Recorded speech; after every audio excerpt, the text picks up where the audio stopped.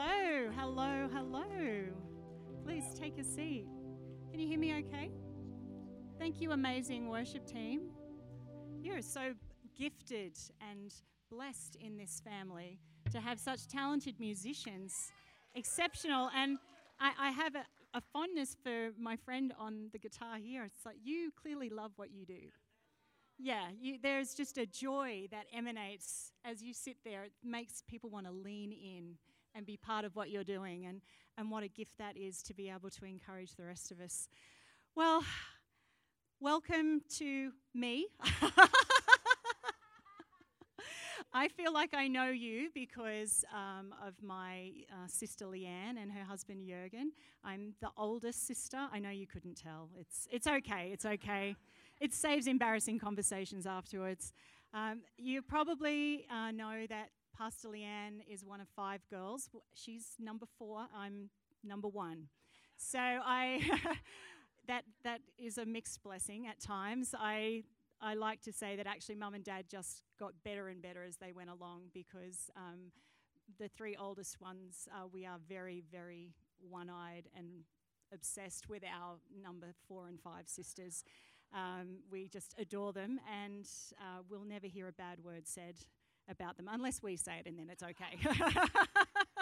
You know, family has immunity towards family. My husband learnt that when he came to our house, and it was quite overwhelming for him because there's my mum and 5 daughters and a female dog and cat, and my dad, who's lived his whole life surrounded by females.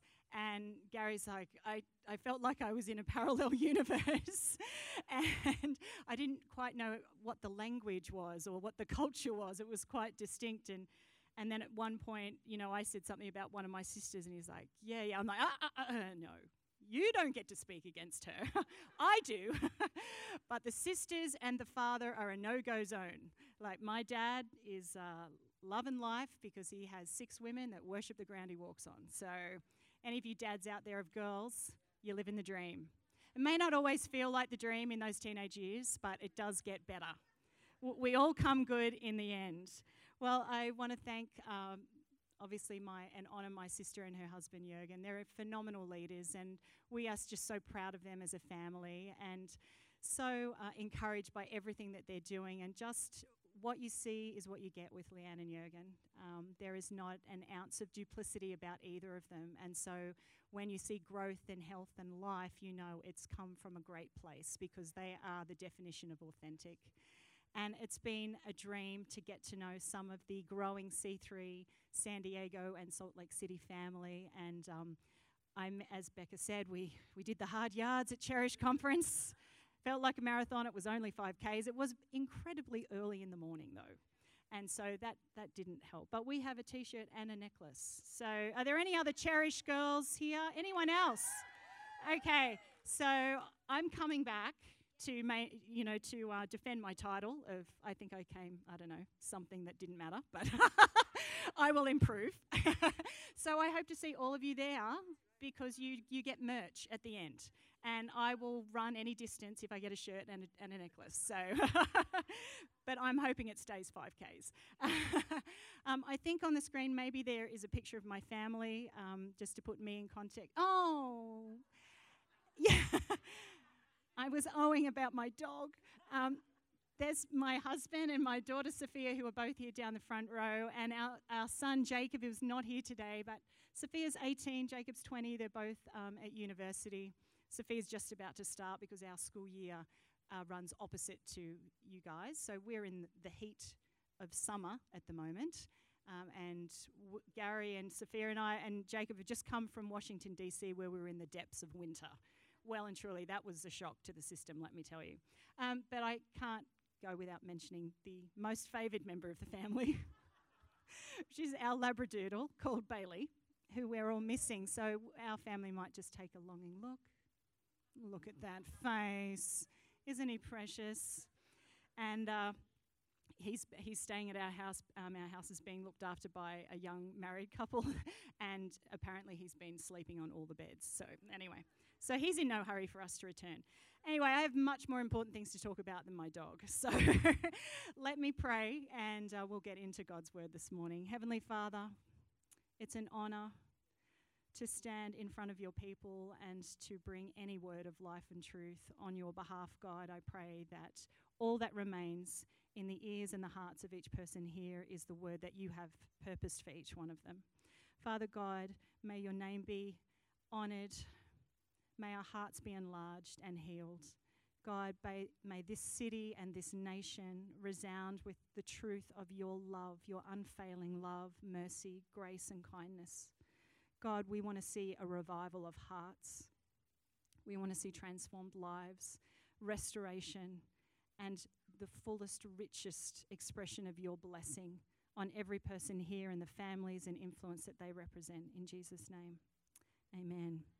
Amen. So I'm of an age where I now need to wear glasses pretty much all the time, but I'm not multi-talented enough to always handle glasses, microphone, and notes and Bibles. So forgive me if I have a coordination fail down here. So I wonder if any of you can relate to this scenario. It's just been Christmas at home, which is summer for us. I know it feels like Christmas was months ago, doesn't it? But it was really only 6 weeks ago.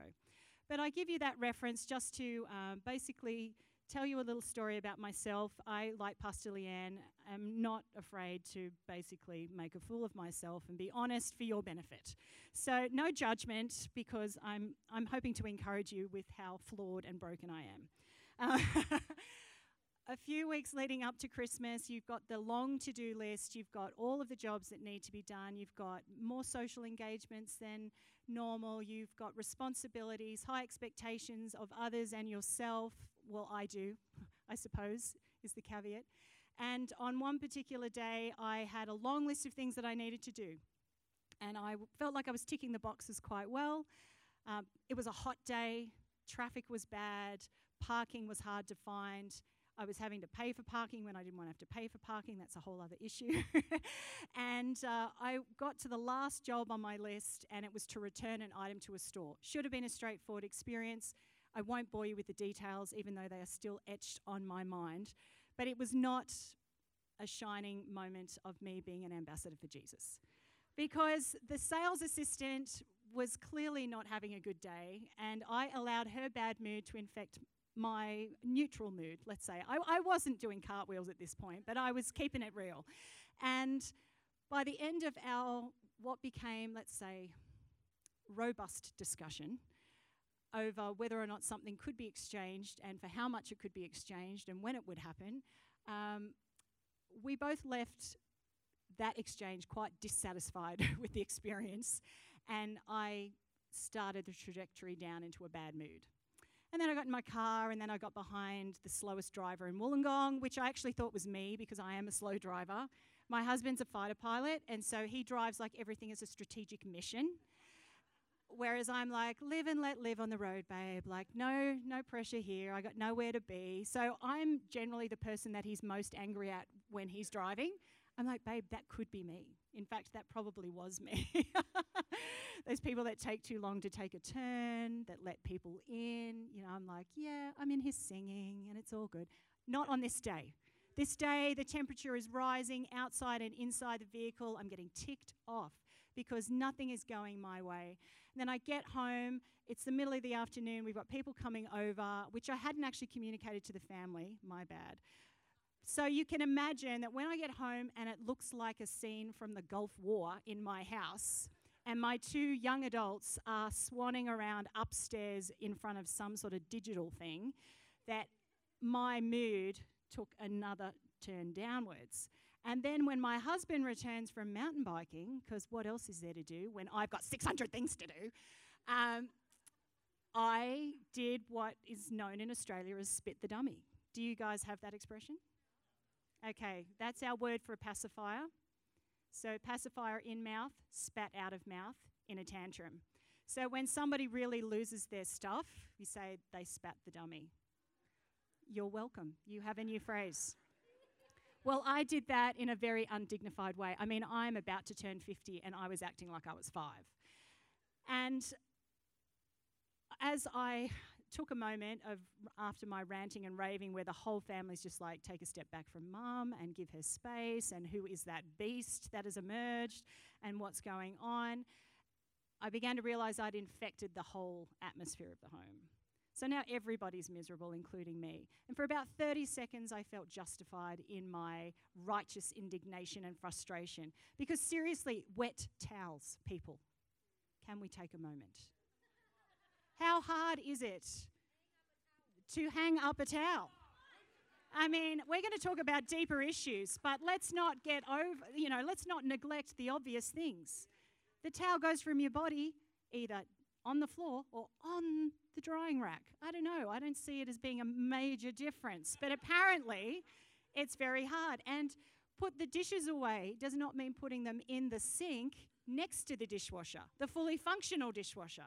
So all of these things have conspired against me. And I feel totally satisfied for about 30 seconds and being ticked off at my family because they're so thoughtless. And then the Holy Spirit says, I think there's a better way. Isn't there, Linda? I'm like, oh, probably. But who knows, any mums in the house here, that it's never actually about the dirty towels, the wet towels, or the dishwasher. It's about feeling taken for granted. Last night, Gary and I were in our hotel room here in Salt Lake City, and about 3 a.m. we got woken up by the loud abuse, argument happening probably above us.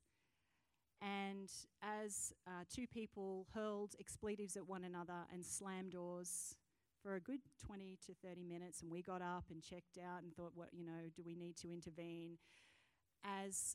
And we could hear everything that was being said. And I heard one person yell at the other, "You didn't tell me that that's what you were doing. Why don't you ever tell me anything?" And the other person yelling back, "You never bleep, bleep, bleep, apologize." And I thought, it wasn't about the communication. It was about the pain of the heart. I could feel the pain of that exchange. There was a better way and a deeper story going on there. This past week, we've been in your amazing country. We've had a week in Washington, D.C., and we've loved every minute. It's been just so phenomenal. It helps me understand Americans. Just a little bit, getting to see how your nation was birthed and established, and what's going on as you head towards an amazing future. But while we were up there, and I was, watching the news, turning on the news feed on my phone, or flicking on the TV, or picking up a newspaper, and I read exchanges and conversations between people who are in offices of great significance and influence that sound like they're 5 or 6 years old, where you listen to words and of hatred, of a tone that is anything but honouring or civil, exchange between people from both sides of the political spectrum. And it's actually the same in our country. And again, I hear the Holy Spirit whisper to me, there's a better way. There's a bigger story here. Because I think that my explosion about the wet towels on the floor, and sadly whatever was happening between the couple that were above us in the early hours of this morning, and what's going on between the leaders of my country and your country and many other nations, it's about a whole lot more than issues of policy or wet towels, or whether or not somebody came home when they said they were coming home. It's about the state of our hearts. It's our hearts that are hurt. It's our hearts that are broken. It's our hearts that are carrying wounds and offense and years of resentment and sometimes bitterness. It's our hearts that actually need healing. If we are going to see our nations, our communities, our churches, our families represent the fullness of all that Jesus came to give us, it's not going to be about us modifying our behaviour. It's going to be us healing our hearts, allowing God to heal our hearts. Now, I know for some of you, you hear the word heart and you immediately think, oh my gosh, it's going to be one of those soft, girly messages.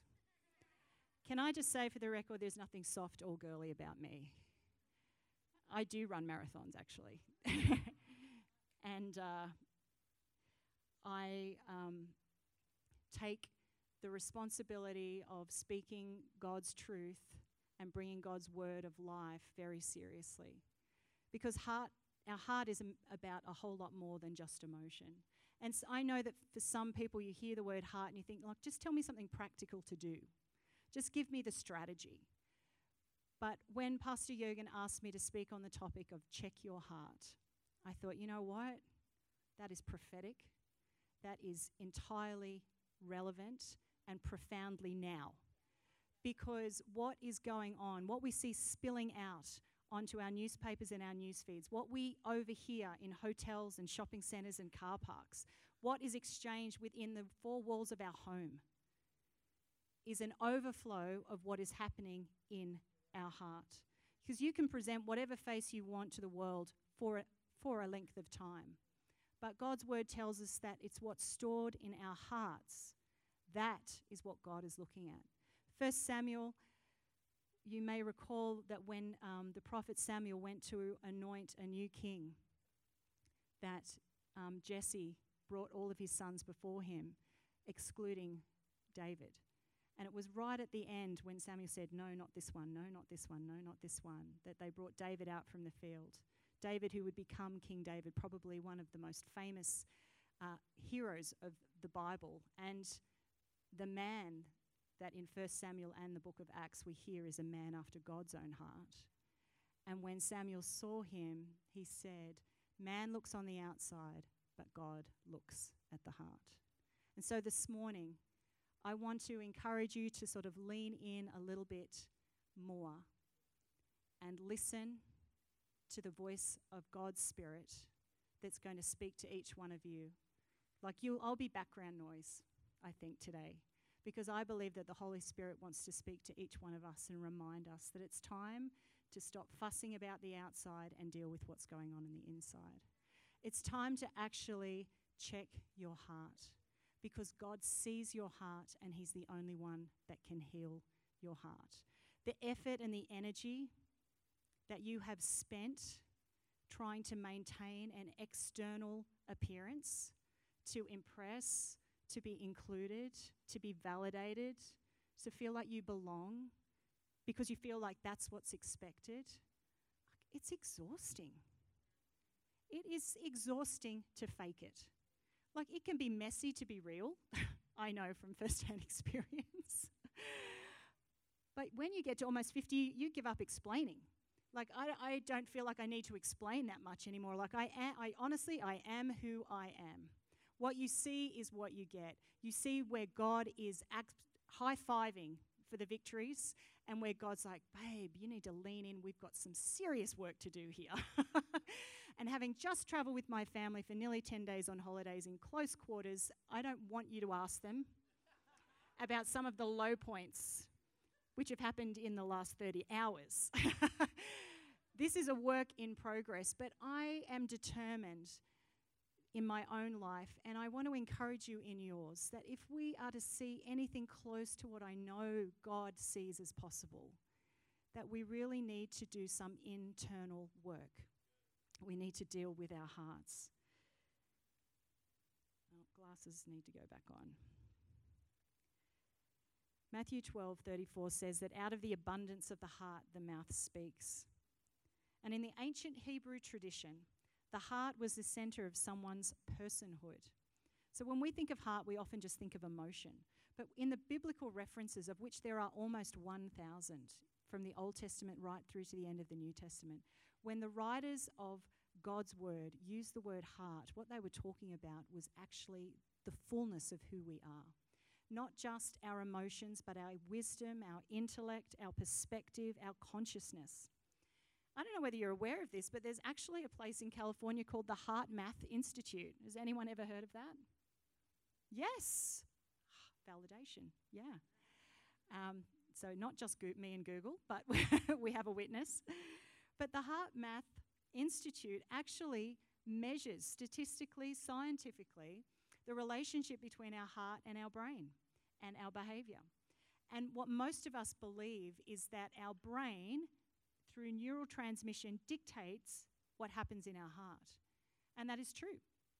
But our heart actually sends signals back to our brain as well. In fact, our heart sends 90% more signals back up to our brain than our brain sends to our heart. And it's fascinating to me that what the Bible has declared for thousands of years, that science is still now trying to catch up and unpack. That when the Bible says that out of the abundance of your heart you speak, it actually knew what it was talking about. When the Bible says, guard your heart above all else because out of it springs the issues of life, it's because the writers and the Spirit of God knew that we needed to check and guard and keep and nurture and protect and see our hearts restored. Jesus said in Luke chapter 6, verse 45, the overflow of what has been stored in your heart will be seen by your fruit and will be heard in your words. For out of the abundance of the heart, the mouth speaks. And what he was referencing then was actually from Proverbs chapter 4. In fact, if you like reading Proverbs, the whole of chapter 4 is a phenomenal compilation of words of encouragement around our heart. And it says in Proverbs chapter 4, so above all, guard the affections of your heart, for they affect all that you are. Pay attention to the welfare of your innermost being, for from there flows the wellspring of life. You see, what we believe about who we are and what we are drives everything about us, and that's stored in our hearts. What is at the heart of your heart this morning? Because what you believe about that answer affects all that you are and do and everybody else around you too. See how I made that rhyme? Sometimes I feel like it's quiet and I'm a very much like I want to draw you close. So feel free to give me a wave up the back there that you're actually with me. Because I can only barely see you, I will say that you look incredibly attractive. And you are definitely the best looking gathering of God's family that's happening today. As far as I'm aware, anyway. So what's happening in our hearts is actually what is most important to God. What's happening in your heart. So if we want to see change in our worlds, we want to restore our cities, we want to see revival. See, revival is a word that we like to throw around because it's a rallying cry. And it's awesome, and it's valid, and it's true, and we need to put focus on revival. But can I remind you that revival starts in you? Not just with you, but in you. That until we deal with us, we are actually not bringing anything of value to other people. I don't want to contaminate somebody else with my bitterness and cynicism and disappointment. That is not bringing any honor to Jesus, nor is it representing him well. So I need to daily deal with the condition of my heart. But as we launch into looking at our hearts this morning, I want to remind you that when you were created good. We referenced Genesis this morning. You know that when God created humanity, man and woman, he created them. It says God said, not this is good. He said, this is very good. And so I want you to always remember that your starting point is approved by God. That your point of origin is that you are chosen and accepted and affirmed by God. Your starting position is you are already loved, just as you are. So what we're talking about now is not getting you in, it's about making you whole.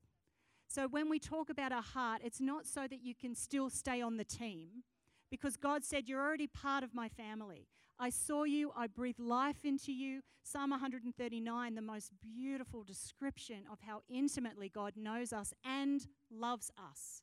That's the definition of unconditional love, is that no matter what condition you're in, God loves you. Let that be the foundation through which you hear everything else I say this morning.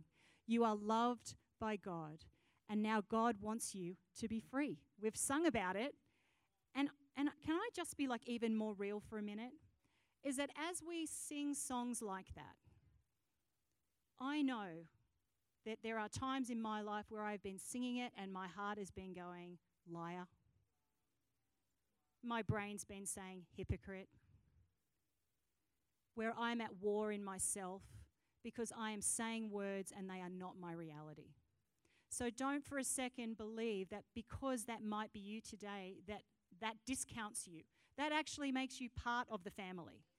Because none of us have got it all together and are sitting here saying, here, follow me, I'm an expert. The only thing I'm an expert on is starting over. You know, I kid about the marathons, but I do run marathons, but life is a flippin' marathon. It's about just hanging in there and sticking with it. And that is the secret to doing anything of any distance or substance, is actually not giving up. Not feeling that because you're tired, that excludes you. Because you're injured, that now you can't participate.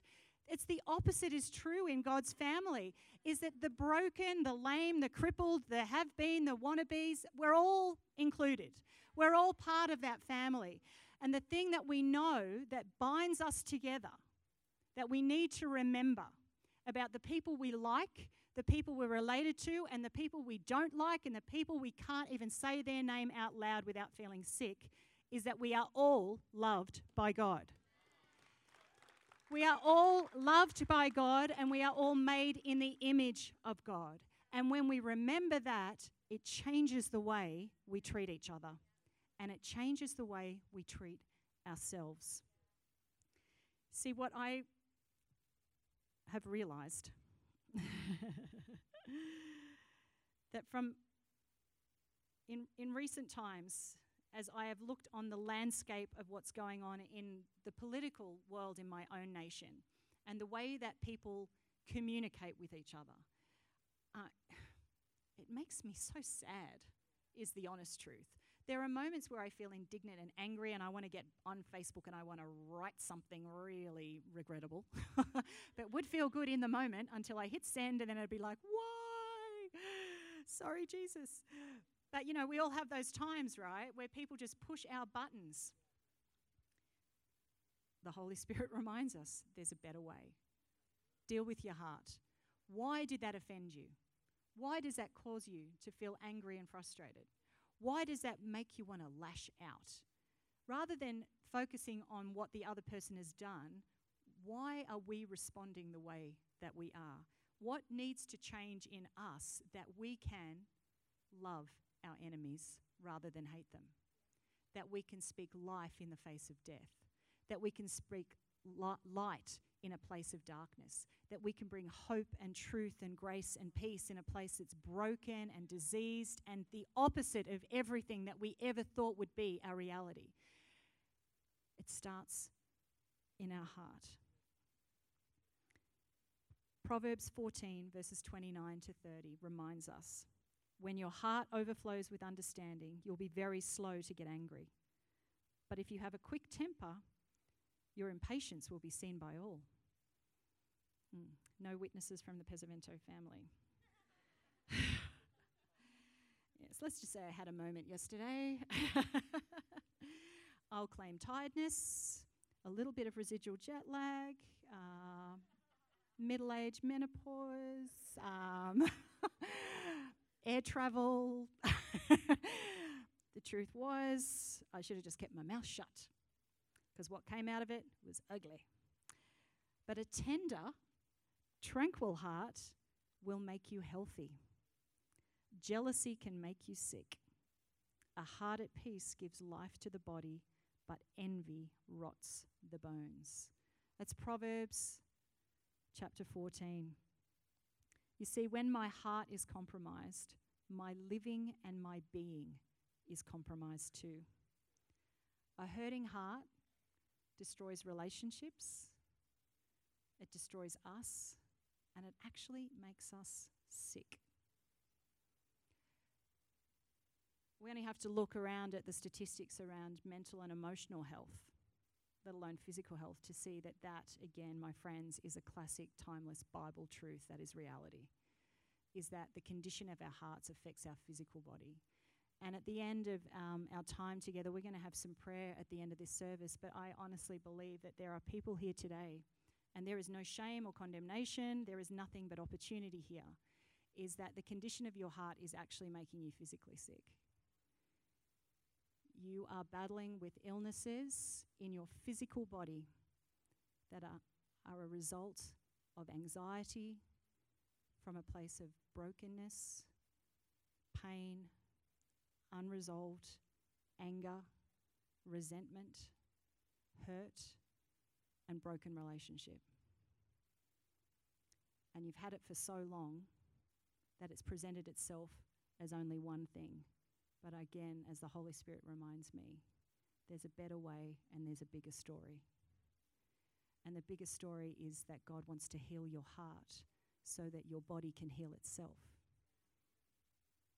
Sometimes we get in a place where we're praying for a miracle in our physical body, and God's like, you know what? You need to deal with the condition of your heart, and your sleeplessness will go. Your anxiety and your ulcers, they'll deal with themselves. Your heart palpitations and your panic attacks, they'll subside if you actually allow me to set you free in your heart. There's no condemnation in that word. It's an opportunity word. And if that strikes in your heart, then I'm going to pray with you at the end of this sermon, this message. So what do we do when we know that it's the condition of our hearts? Because you're like, yes, okay, we get it. Our hearts are hurting. They're broken. Great. Now what? I'm glad you asked. There's so many things that we can do, and I could give you a 5 or 10 point message on tips, but I'm not going to do that because you can Google those. What I am going to do is I'm going to share a couple of stories with you, because I am utterly convinced that the testimony of each other is a great encouragement to one another. Because, see, people can argue with your theories and theology, but they cannot argue with your experience. And so I'm going to share a few stories with you, and I am going to broach the topic of forgiveness. That's where we're going to land today, because forgiveness is where freedom begins. It's where freedom began in our relationship with Jesus, and it's where freedom will begin in your relationship with yourself and with each other. So, we've been told that we need to guard our hearts with all diligence. When we use the word guard, or when the word was written, it wasn't like, okay, we need to lock it up, wrap it in a padlock and throw away the key and guard it. It actually means to attend to nurture, like you would a beautiful plant, like a flower. So we are to nurture and protect and be attentive to our hearts. And one of the most powerful examples of someone who did that is King David. I already mentioned him in the beginning, but I want to draw your attention to Psalm 139. I am borderline obsessed with a translation of the Bible called the Passion Translation. Is there anyone else a fan?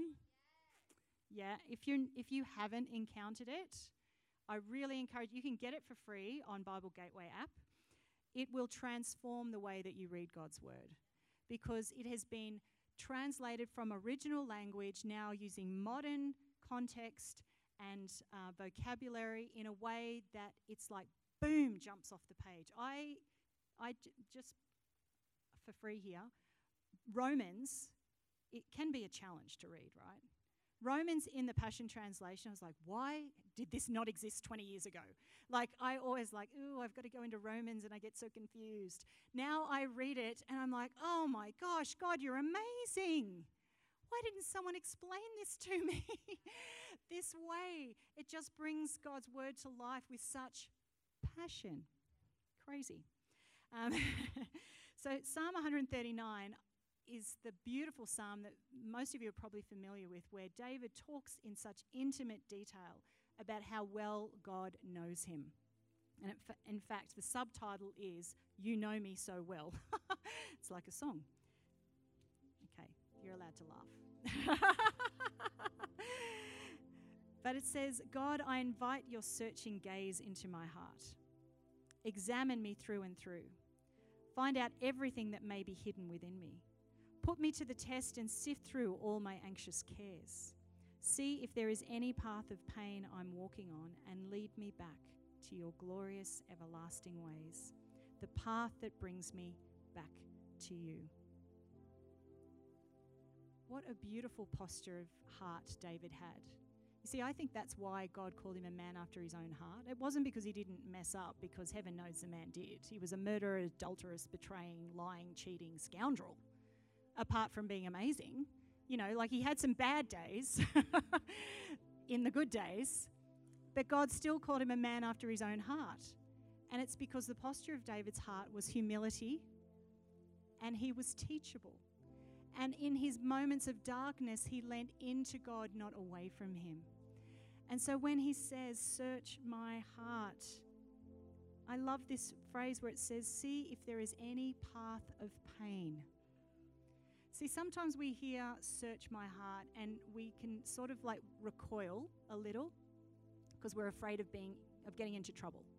Like, I already know that I've done the wrong thing. I don't need someone else to tell me, especially God. Like, I just want to go in the corner here and deal with my dysfunction on my own and hope that when I get it sorted out, I'll pop my head up and nobody will have noticed I was missing in action, and I will be sorted and I'll be a happy, clappy Christian all over again. But the truth is that God's like, no, that strategy, sweetheart, does not work. What I need you to do is come to me, open, honest, humble, and I'm not going to get mad at you. The only person that Jesus ever got mad at were the religious Pharisees who kept people in bondage to rules that were life-destroying. He never got mad at people who were broken and helpless and asking for help, people who humbled themselves and said, I can't do this without you. There was never any judgment. In fact, Jesus said, I didn't come to condemn the world, but to save and restore the world. So when I'm going to ask you to present yourself to God at the end of this message, again, remember, you're already loved by God and he wants to restore you, not condemn you. And so we hear this scripture in Psalm 139, and we see that the better way is to come to God first. Not Google, although it is good for anecdotes, but Google is not the place you go to search and heal your heart. Actually, most of your friends aren't the place that you go to search and heal your heart. There might be a random good one in there that will be the one that God sends for a time and a place. But again, I feel like if we're going to be grown-up Christians, and it's sort of about time, isn't it? Like that we get grown up and serious about this, that we've got to be able to sit with God on our own. Oh my gosh, what? What's going to happen then? Crickets chirping. That's my experience. I'm like, God, okay, here I am. It's been a full 90 seconds. Say something. He's like, linger a little longer, Linda. And I'm like, I really don't want to. And actually, I'm starting to feel hungry. And I'm pretty sure that I forgot to turn the dishwasher on. Maybe I'll go do that. And if I still feel unsettled, I'll come back and we'll have a moment together then. I think that God wants to challenge each one of us to actually get real in our relationship with him. Not a relationship that we do via our amazing pastors or our amazing team and connect leaders, although they're all valuable and good and necessary. But it's actually going to be about us sitting in the presence of God and listening to the voice and the Spirit of God and asking him to search our hearts so that we no longer have to walk on the path of pain. And I think that the one area where we are going to see real breakthrough today, and as you leave this place and go out into your spheres of influence and impact, is in the area of forgiveness. I want to share with you a quick story. Part of what I do when I'm not doing stuff like this is that I run an organisation called the She Is Project, which is an online community for women where we gather stories and testimonies from women all over the world. And I sit with women from all over the place, of every age and demographic and background and experience, and I help them articulate the testimony of what God has done in their life. And it's a gift to be able to do that. And one remarkable woman of many, hundreds that I've done, is a lady by the name of Denise, who's from Rwanda. And if you're old enough, you'll remember that 22 years ago there was a genocide in Rwanda when, over the course of just a few days, a couple of 100,000 people were massacred with machetes by another tribe in their nation in Rwanda. Rwanda's a country in Africa. And Denise saw the murder of 6 members of her family. She was 8 years old. And over the next 2 years as an 8-year-old, she was actually taken by, there were the Hutsis and the Tutsis. I won't go into the details, but she was taken by the enemy as sort of like a guarantee that if things turned around and somebody came and rescued the country, that she would be like a safety for them, that they wouldn't be sent to prison because they had her. But what that meant is that she, as an 8-year-old girl, that she lived every night in fear that she would be murdered in her bed by the older children in that family. That was the reality. This is not makeup. This is real. She then spent 18 months living in a refugee camp in the Congo because she believed her entire family were dead. What she didn't know is that her mother had been attacked and left to die on a pile of bodies, but had crawled her way out of that and found freedom. It was 2.5 years before Denise found her mother. She didn't recognize her because she was emaciated. She was a different person. I met Denise in Australia a few years ago, and she shared, actually for the very first time, that story with me. And I helped her write that story down, and this isn't an advertisement, but if you go to the website, you can actually read her story in full, thesheisproject.org. And she said, I became a bitter, violent, and hateful young adult because of everything that had happened to her. And you can understand it.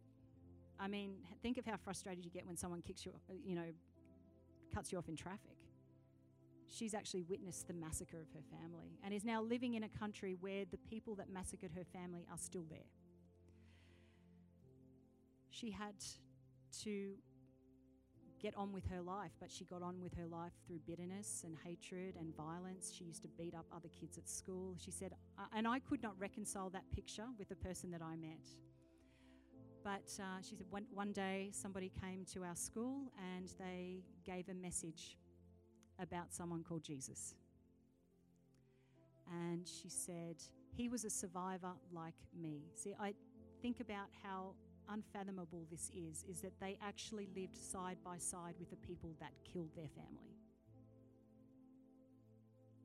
So she was in class with people whose families had murdered other people's families. She said, we saw ourselves as the survivors. We were defined as the survivors. And so the only person that I would listen to was another survivor. So when this young man got up as a survivor and said, I was angry, I was bitter, I was full of hatred, and then I met Jesus, she said, I started to listen, not because of what he said, but because he had what I desperately wanted. He had peace. She said, I could see peace. I could hear peace. And more than anything, what I wanted was for the pain to stop, for the anger and the bitterness to go away. But I didn't know how until I met Jesus. Now that sounds like a great testimony from somewhere else, but I had that conversation with that woman. She then went on to go to university, and she said, when I had Jesus and I knew what it was to be loved by Jesus, I was able to forgive. And she said, some of my best friends are people from the tribe that killed my family because I saw them not as murderers, but as people made in the image of God like me.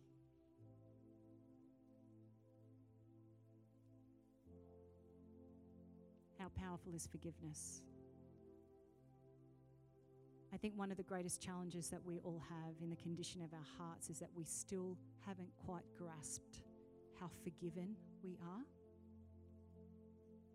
Because until we know how forgiven we are, it's really hard for us to extend forgiveness, God forgiveness, to each other. And so we get caught in this tension. It's almost like there's civil war going on in the inside of us. I should forgive. I want to forgive, but I don't. I can't quite get there. And then, oh God, I'm so sorry. And God's like, I forgave you. I forgive you. I forgave you. It's all done. I've forgiven you. Now forgive others as I have forgiven you. Isn't that the Lord's Prayer? Jesus only gave us a few things that he said to pray. And one of them is the Lord's Prayer. And he said, forgive others as you have been forgiven. But we can't until we experience forgiveness ourselves. So, I'm sorry, I just saw the time. So what I'm going to do now is I'm going to just close with an opportunity for us to experience the forgiveness of God. So it might be easier for me, if you don't mind, if you all stand up.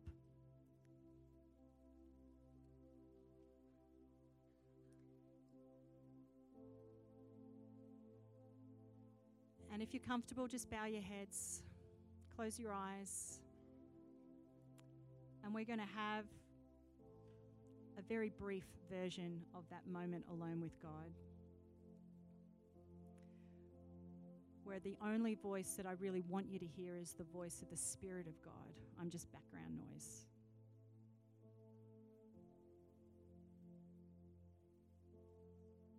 And in the deepest place of your heart,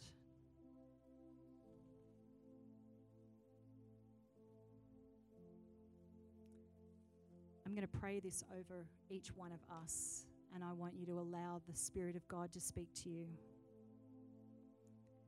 Psalm 139. God, I invite your searching gaze into my heart. Examine me through and through. Find out everything that may be hidden within me. Put me to the test and sift through all my anxious cares. See if there is any path of pain I'm walking on, and lead me back to you.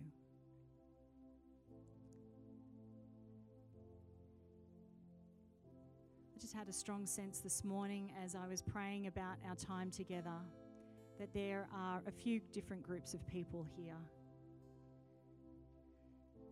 Today, I believe that there are people here who are yet to fully experience the forgiveness of God for the first time. You have been part of church. You've been on the periphery of faith. You have maybe even done jobs in church. But if you are honest, if you allow the searching gaze of God's Spirit on your heart, you haven't actually ever experienced the forgiveness of God, the salvation, restoration experience that only Jesus can bring us. If that's you this morning, I want you to just lift up your hand so I can pray for you, because God wants to set you free. He wants the words that we've been singing to not just be words, but be your reality. He wants you to know the fullness of life that is ours in Christ. So if you know that you need to experience the forgiveness of God, I want you to just raise your hand up so I can see it. Thank you. I see a hand there, and another, and another, and another. Thank you so much. Don't be shy. This is a commitment that you are making between you and God. It's got nothing to do with me. The rest of us are background. This is a moment where you are actually positioning yourself and saying, God, I want to know what it is to be truly free, to be truly forgiven. I see hands all over the place. Thank you so much. Right now, we're going to pray together for each one of these people. Heavenly Father, I thank you for the hands that are raised and those that want to be raised. Because God, we know that you see the hearts. But God, right now we stand before you when we ask through the power of your Spirit, wash us clean, make us whole, restore unto us the joy that is salvation through Jesus Christ. Father God, let the words that we have sung this morning become our experienced truth. Who the Son has set free is free indeed. God, I ask that you silence any lying voices of doubt or deceit or duplicity that the enemy of our hearts would come to undermine or distract. God, I pray that your Spirit will be the loudest, clearest voice that resounds with such conviction in each one of our hearts and our minds, in the very essence of who we are. I am loved, I am chosen, I am forgiven, I am free. In Jesus' name. If you have made that commitment this morning, then I want you to say with me boldly and with power and conviction, I am loved, I am chosen, I am forgiven, and I am free. Thank you, Jesus. Thank you so much. Thank you, Jesus. I have another group of people that I want to pray for this morning, but I want to be respectful of the time that we've got. We okay? Is that just as we're here, again, this is about you and Jesus. For me, it's always about pointing you to Jesus. It's never about any person on a stage. It's always about Jesus. And I will do anything I can in my power to get you to find him, to know him, to experience him, to have a relationship with him, so that you will live in the fullness of life that Jesus wants to give you. But I believe this morning that there are those of you here, and as I've been talking and as the Holy Spirit's been whispering in your heart, he has brought to your attention a person or a situation where you know you're sitting, in fact, some of you are drowning in unforgiveness. You feel like you've dealt with it because you don't talk about it that anymore. But you don't need to, because the people around you could tell you. There's a hardness and a bitterness about that. There's an anger and a frustration in you. Because in your heart you thought, if I just pretend it didn't happen, then it won't hurt so much. If I just say the right things, that I've overcome, that I'm cool, all things are possible. If I just say those things, then they will be my reality. But the truth is, you've been lying to yourself, and God is no fool. God knows exactly what's going on. And so if you know that you have an area in your life where unforgiveness has got you bound and you want to be finally free, I really believe that there are some fractured family relationships here this morning. You don't have to give details or identify anything. I'm just saying that there are husbands and wives where you've come to church and you can barely stand each other. And all because of something, a conversation that just needs to be had, and someone needs to be the first person to say sorry. It's not complicated. But the consequences are life-altering if we just take responsibility for saying, I'm sorry. You see, forgiveness doesn't mean it didn't hurt. Forgiveness doesn't mean necessarily, unless you're married, that you have to be best friends with the person. If you're married, you do. But we can work on that together. Forgiveness doesn't mean that it wasn't unjust, inexcusable, or flat out awful. Forgiveness just means I refuse to be held hostage to something any longer. So I am going to forgive, because forgiveness is the first step to freedom. Forgiveness. So if that's you in any sphere, without any details whatsoever, there's no power in raising your hand other than the fact that you're going to own it. It's not for my benefit, it's for yours. If you know that you need to let go, to actually extend forgiveness and step out of unforgiveness this morning, then I'm just going to ask you to raise your hand up really high. All over the place there are people raising their hands. I've got mine up. Holy Spirit, I just ask you right now for each one of us, a specific word, God, a specific area and relationship where we know we have been holding on, and we have been holding on tight and refusing to let your mercy and grace flow through us. Father God, it's not easy. In fact, it's painfully hard. It feels so hard. But God, we ask you, each one of us with our hands raised to heaven right now, give us the courage to forgive. Give us the grace to step into restoration, whatever that might look like, Jesus. We'll let you guide us in that journey. But right now, we release the debt that we believe the other person owes us. Father God, we release the injustice that's been done to us. We release the bitterness that's accumulated in our hearts. We release the anger and the frustration that seems to spill over into totally unrelated areas because, God, we hurt. And we give our hurting hearts to you, God. We give them to you. Make them soft and whole and free and new. In Jesus' name. Amen. Amen. One last group, and I'm sorry I'm keeping you, but in some respects I'm not. Because I really feel like this is the real work of being a Jesus follower. Is that we can do a whole load of amazing, incredible things. But if we don't live free on the inside, we're not even buying what we're selling, are we? So just in this last moment, I believe that there are people here and in your physical body you are dealing with the consequences of a broken heart, however that's manifesting itself. And I specifically want to pray for you if that's okay. And there's a team here as well. So I just... do you want me to do that now or later? No, now's okay. If there's anyone here and you know that you need healing in your body and you know that your heart is broken, then I want you to just come down here real quick so I can pray for you. And we've got a team that's going to pray for you, and maybe the worship team will just make it less awkward for everybody else. But I think it's too important.